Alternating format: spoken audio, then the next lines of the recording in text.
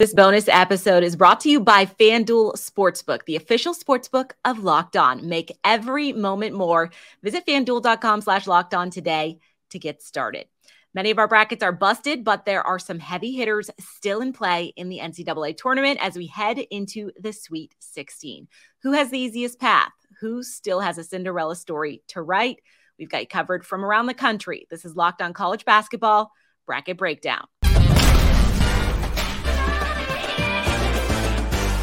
I'm Kainani Stevens. Thank you for joining us in this special bracket breakdown preview where we look ahead to the Sweet 16s with a full panel of our Locked On hosts, Andy Patton from Locked On Zags and Locked On College Basketball, Zachary Anderson-Yoxsimer from Locked On UCLA, and Jonathan Davis from Locked On Longhorns are here with us to take you from the national perspective to the local perspective as we do here on Locked On. We're going to start off with that West region, kicking things off on Thursday in Vegas. UCLA and Gonzaga are facing off. That's a rematch of that very dramatic Final Four game in 2021 that I'm certain both fan bases are going to remember and think about going into this game.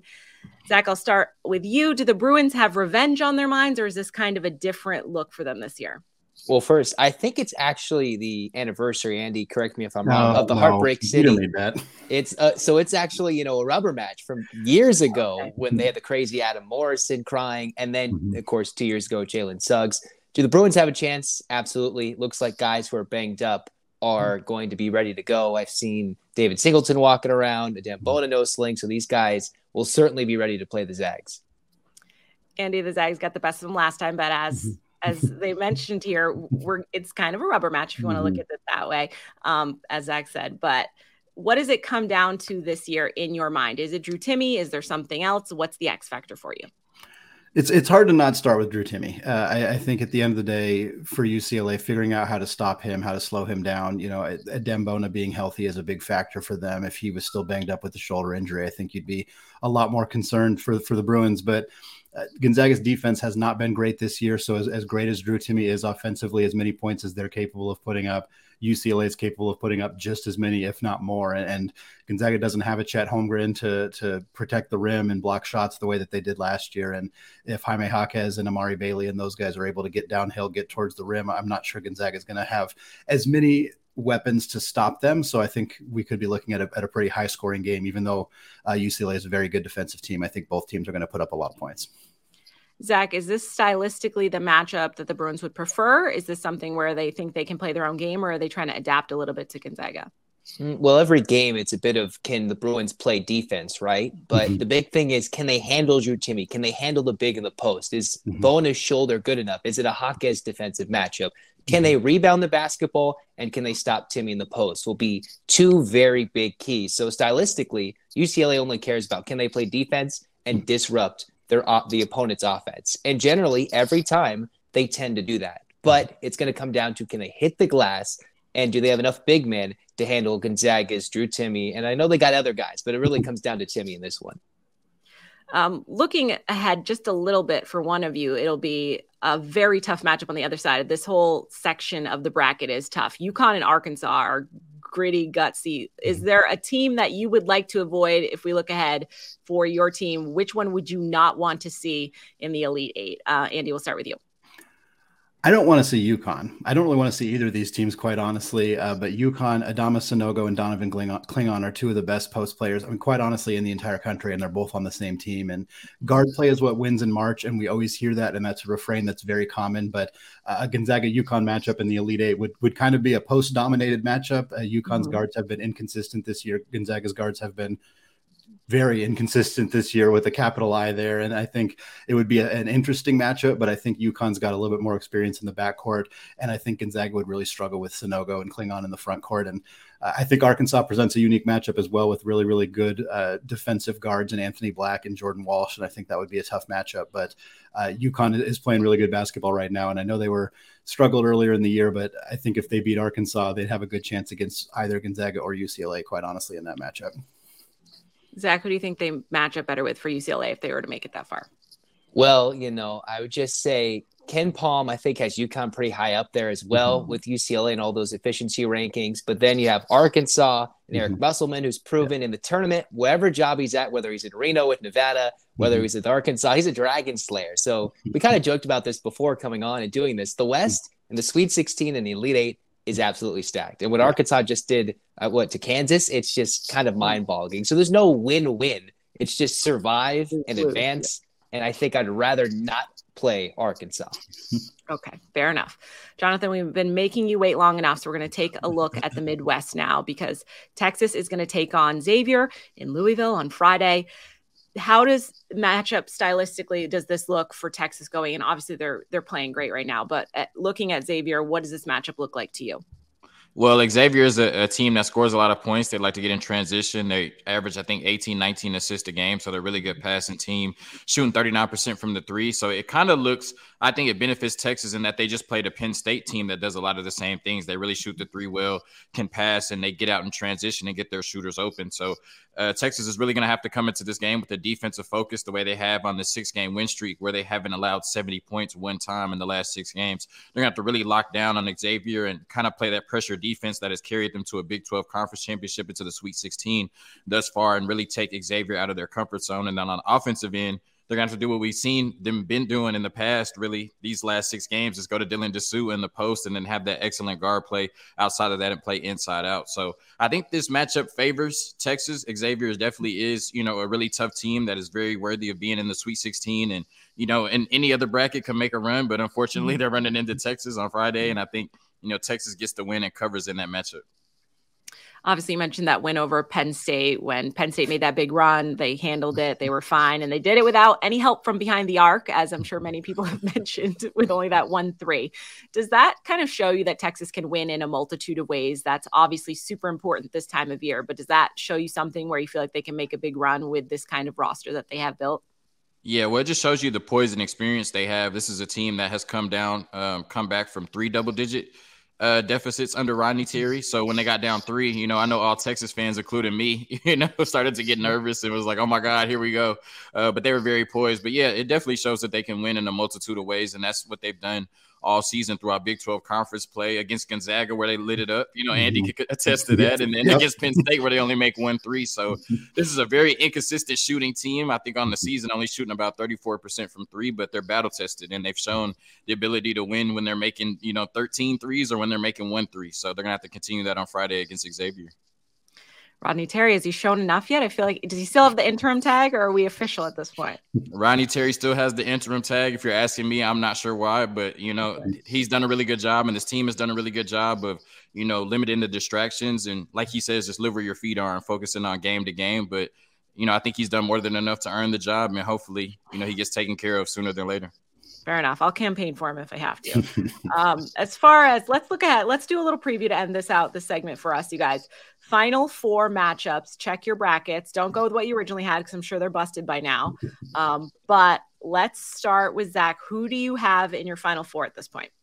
Well, it's funny because my Final 4 is actually not busted. I have, let me pull it up. Yeah, it's still alive. Everything else is going terribly, but the Final 4 is still alive. Interesting picks I have. I have UCLA, Texas, You'll like that, Jonathan, Tennessee, and then in the top half, I think it's Alabama because it seems pretty open for Alabama. So Tennessee, Alabama, UCLA, and Texas is what I had. Okay. Seems plausible, but nothing has been plausible thus far. So we'll have to wait and see if that is true. Andy, what do you have? Pretty similar. I got Texas. Shout out Jonathan there as well. Got the Longhorns advancing there, and Alabama, same 2 at the top. On the bottom, I have Gonzaga. Got to stick with the Zags. I think that's a couple of tough matchups there, but I think they have a chance to advance there in the Final 4. And then in the East region, I have Kansas State. Marquise Noel has been playing extraordinary basketball. We talk about how much guard play matters in March. Tennessee, great defensive team, but they're missing their starting point guard. I think Kansas State's got a chance to advance there and be in the Final 4. All right. Now, Jonathan, I think I can guess who you have coming out of the Midwest, but who do you have for the other 3? Yeah, definitely. University of Texas is coming out of the Midwest region. No surprises there. Chalk all across the board. Well, I guess it's not chalk because U of H is still in it, but we all agree it's consensus. We got Bama. No disrespect to Princeton and whoever else is in that region, but I got Bama coming out. Tennessee, shout out to former University of Texas coach Rick Barnes. Yeah. Look, I watched that Duke game. I had Duke. I was like, there's no way that Duke cannot outscore Tennessee. And Tennessee was out there playing prison ball, man. It was elbowing, Filipkowski in the face. He had a cut under his eye. So if the refs keep letting Tennessee play like that, they're definitely getting to the Final Four. And then I got Gonzaga. That's a tough bracket when you talk about Arkansas, UCLA, UConn, and Gonzaga. But Gonzaga, they just find a way to win in March. And I've been watching this team. That offense looks great, especially when they're playing through Timmy Allen. I mean, not Timmy Allen. Drew Timmy. There we go. Especially when they're playing through Drew Timmy. I love the way they're shooting from the three-point line. I think they get to another Final Four. All right, guys. I think those are all pretty plausible. I'm going to save my picks for the next segment where we are going to go over the South and the East. Thank you guys for joining us. Okay. March Madness is well underway, and now is the perfect time to download FanDuel, America's #1 sportsbook. New customers get that no-sweat first bet of up to $1,000. That's bonus bets back if your first bet doesn't win. Just download the FanDuel Sportsbook app. It is safe, secure, super easy for you to use. Then you can bet on everything from the money line to point scorers and threes that are drained. Don't miss the chance to get your no-sweat first bet of up to $1,000 in bonus bets back when you go to FanDuel.com/lockedon. That's FanDuel.com/lockedon to learn more. Welcome back to our Sweet 16 bracket breakdown preview. I'm Kainani Stevens. We have covered the Midwest and West regions. Now we're going to look at the East and the South parts of this bracket. Locked On Spartans host Matt Sheehan. Locked On Bama host Luke Robinson. Locked On College Basketball. Andy Patton still with us. They're going to go over that local perspective we love to get so much. I will start off with the #1 overall seed, Alabama. Alabama and Houston are the only ones still in it because Kansas and Purdue did not make it to the Sweet 16. So in that regard, Alabama has not looked super challenged. Their section of the bracket, you probably think I'm going to jinx you, Luke, but it doesn't look on paper that difficult. What's the biggest threat for them at this point? Probably complacency. And look, I mean, you could say that a couple years ago when Alabama was a highly seeded team, #2. They get UCLA in the Sweet 16. I know that was a COVID year. Everything was a little bit weird, but I remember distinctly I was in Colorado on a vacation, and I was listening to Sports Talk, getting ready for it. And everybody said, Alabama's going to come out of this bracket. There's no problem. I mean, all they got is UCLA, and then they'll beat Michigan because Michigan's not playing well, and da-da-da. Next thing you know, UCLA takes care of business.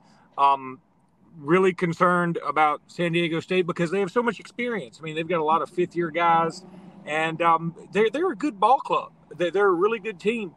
And then, look, even Princeton, I know they're a 15 seed, but not just anybody beats Arizona, right? And Missouri has been playing very, very well. I know Alabama handled them in the SEC tournament, but Missouri's been playing very well. Kobe Brown, first-team All-SEC, great player, and Princeton just dominated them. And on top of that, Creighton, who everybody had in the top 10 at the beginning of the season, they have a 6-game losing streak because people get sick and you had some other problems, maybe some injuries, and everybody thinks, Creighton's falling off.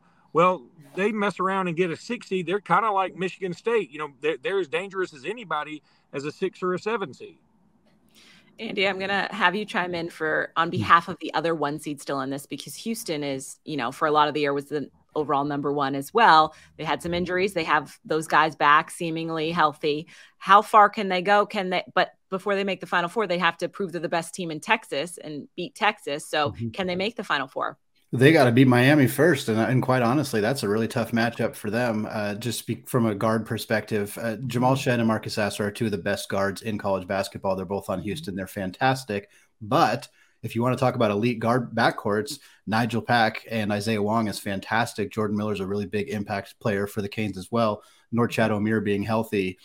I think this is a really tough matchup for Houston. I think they're the better team, and I think that they will probably advance.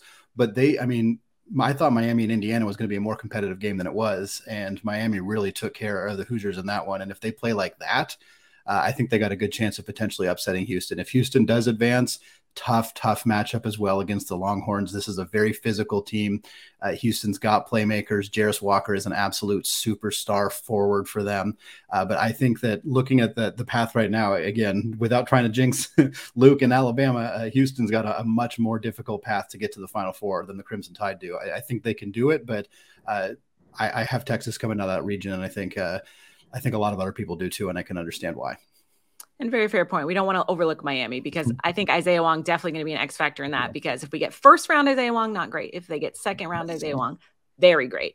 So we'll jump over and check in with Locked On Spartans, because I know you were very excited the last time I talked to you, and rightfully so. They're headed to Madison Square Garden.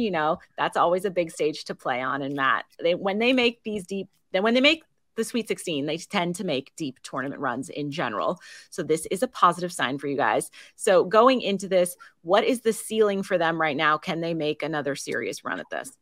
I think so. I mean, I went into that Marquette game saying that winner of this game, I think, is going to head to the Final Four here. And, well, okay, I might have some pushback on that. I could absolutely see the Spartans heading to Houston. I mean, you got the coach for it, right? The guy that's been to 8 of these Final Fours. The guy that's been to 15 Sweet 16s. And when he gets to the Sweet 16, doesn't lose often. I think it's just 4 Sweet 16 losses. So, yeah, he knows what he's doing. He's in the Hall of Fame for a reason. But also, you have everything that you need for a March run. You have guard play, both offensively. Okay, it goes without saying that they're pretty solid. Maybe they didn't show it the last 2 games, shooting a combined, 6 of 30 or 7 of 30 from 3. That didn't really necessarily show it, but the rest of the year, look, you're shooting 39% on the season. What impressed me most was the defense, though. You get Boogie Ellis of USC in round 1, has his worst game of the entire year. Okay, Big East Player of the Year, Tyler Kolek, another point guard from Marquette. You hit him in round 2. Arguably worst game of the year for him as well. And, okay, great. We get Marquise Noel of Kansas State up next. That's a 3rd dynamic guard in a row. Can you do a trifecta and do it 3 times in a row? Maybe. Michigan State has the dogs to do it. So, yeah, I mean, they just have the ingredients that you need. So, it's really hard not to get my hopes so high up, because when they get up there, that means you get hurt when it doesn't work out, but I could see it working out. Yeah. What's the scariest part about Kansas State? They're up first. So what's the scariest part about them? Is it the guard play?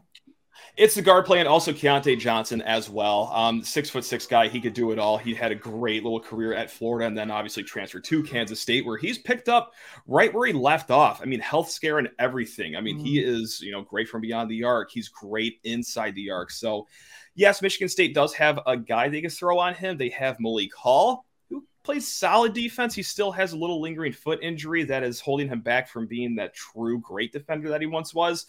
And then Jaden Akins as well, but he gives up 2 inches and almost 40 pounds. So that's who scares me. Don't get me wrong. Like, I'm terrified of Noel as well, but at least you show that you could limit what a guard can do. Again, can you do it for a 3rd time? And also Keontae Johnson. Like, yeah, that's a tough cookie to limit. We'll see. Fair enough. We'll stick in the East. Andy, I want to get your perspective. Tennessee technically wasn't an upset, but kind of felt like an upset. They took out Duke in a really physical game, which I think anyone that doesn't like Duke probably liked to see, because it was fun to watch. Can they make it to the Final Four? Can they make it out of this section of the bracket? I wouldn't have said yes a while ago. I was pretty down on this team. I know a lot of people had them as a first-round upset to the Ragin' Cajuns. I figured they would advance there. I thought they were going to fall to Duke. Duke was playing extremely good basketball coming into the tournament. Tennessee was not. They struggled a little bit in the SEC. They obviously lost to Kai Ziegler to a season-ending injury. That's really a devastating loss for them. But now, at this point, it's hard to discount them. I think the biggest thing for Tennessee is the lack of outside shooting. You look at historic numbers, the teams that shoot below 33% from 3 don't win the NCAA tournament. They just don't. And Tennessee, they fall in that category. We've also seen this team kind of lose some pretty inexplicable losses throughout the season. And Rick Barnes, he has his reputation for kind of struggling a little bit in March. And I think you put all that together, and you can definitely create a narrative of Tennessee potentially falling here early, maybe even falling to FAU. But I also think you're looking at a team that they just beat Duke. They're the 2nd highest seed that's left right now. They have a real chance. I do think they do, but I'm not betting on them. We have a saying on Locked On College Basketball to don't trust Tennessee. We've been saying it for a long time, and I would feel silly not continuing to use that refrain right now, even after a nice win over Duke. To be fair, they are pretty much the definition of inconsistent. So I would not be surprised if they won. I would not be surprised if they lost. And I'm sure many viewers probably feel the exact same way. Luke's on the road right now, so we'll check in with him just quickly because I do want to get everybody's thoughts on a Final Four. I'm sure maybe what everybody had for their bracket wasn't what they have going on now, because I know mine isn't exactly the same. But Luke, if from the land of beyond you want to check in with us and tell us what you have for Final Four, we'll take it. Yeah, I'm sorry. It looks like I've disappeared into the ether here. No worries. It's very reminiscent of that scene from The Exorcist when that face just sort of pops up in the middle of nowhere. But yeah, look, my Final Four. I had Houston, Alabama, Gonzaga, Duke, and I guess that's it.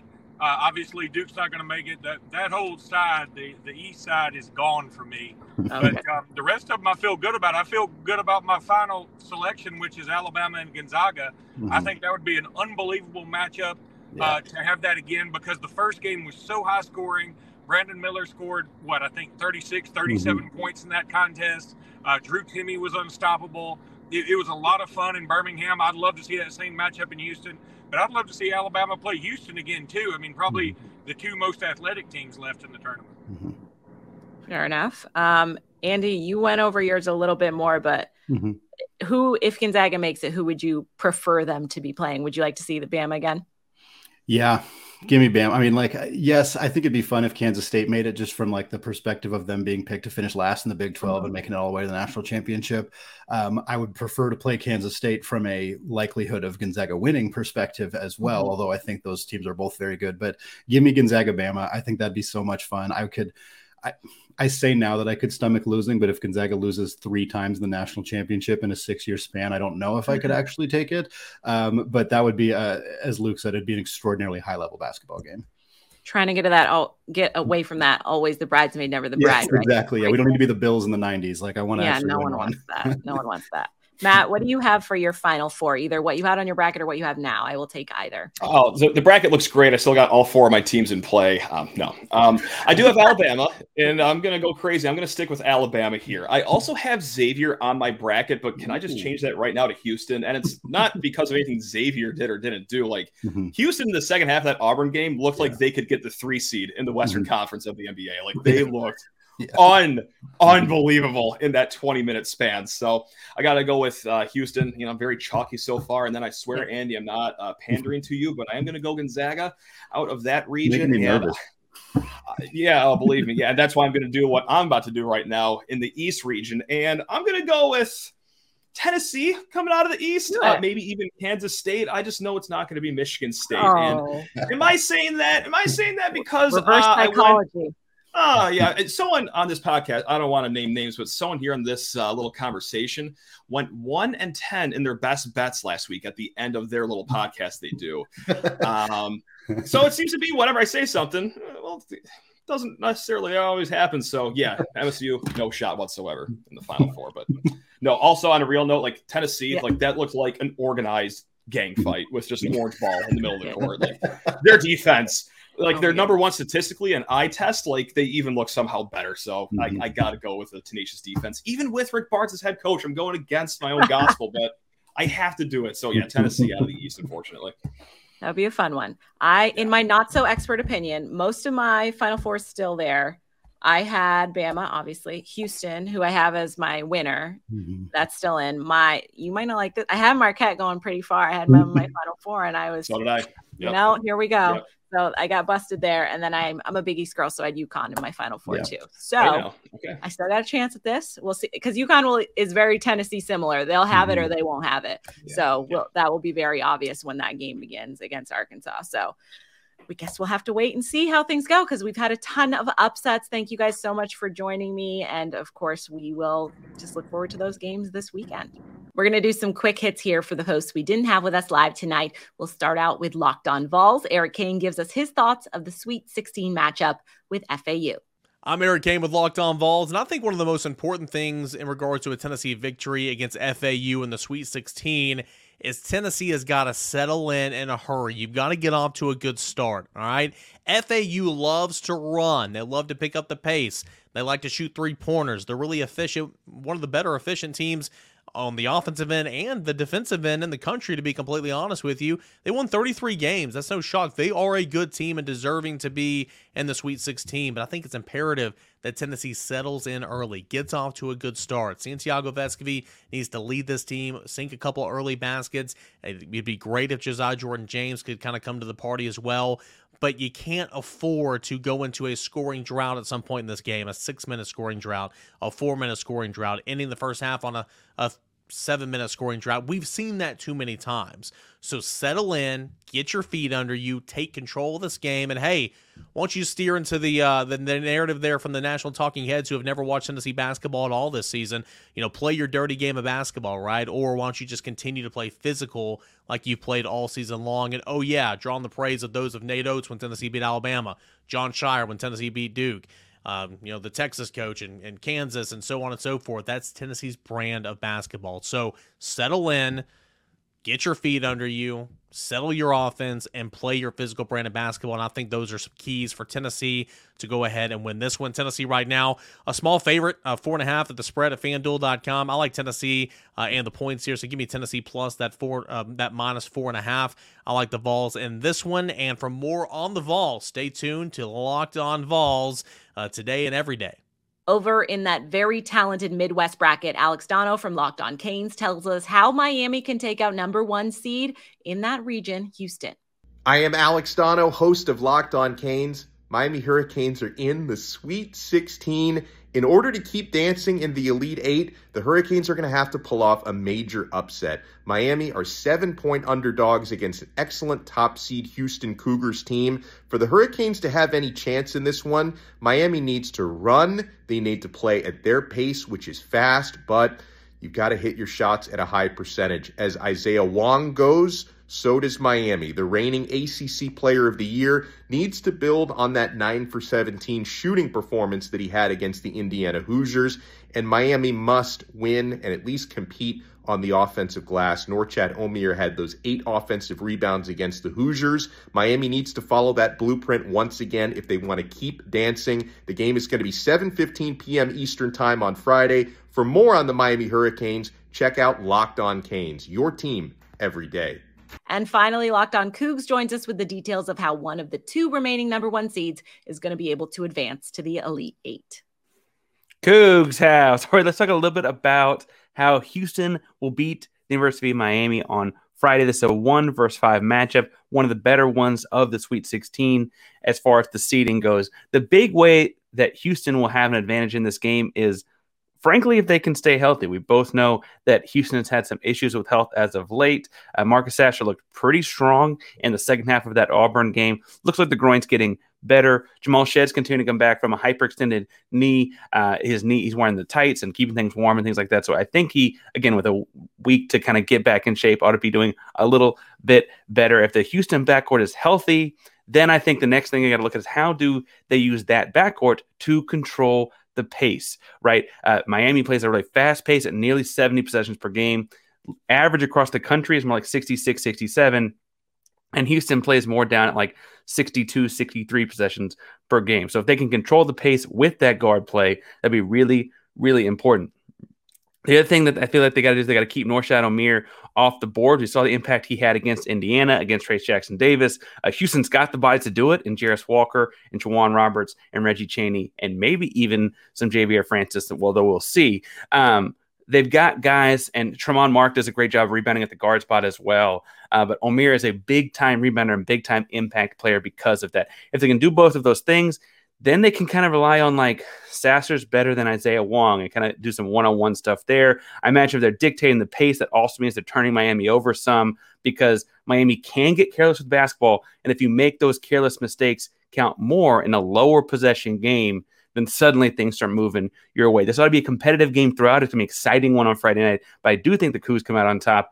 I'm thinking, let's say, like 68 to 60, somewhere in that range. High scoring, but not highest scoring by any stretch. Remember to subscribe to Locked On Cougs for the latest each and every day. We'll be talking Cougs all week long, hopefully all the way through the Elite Eight on Sunday.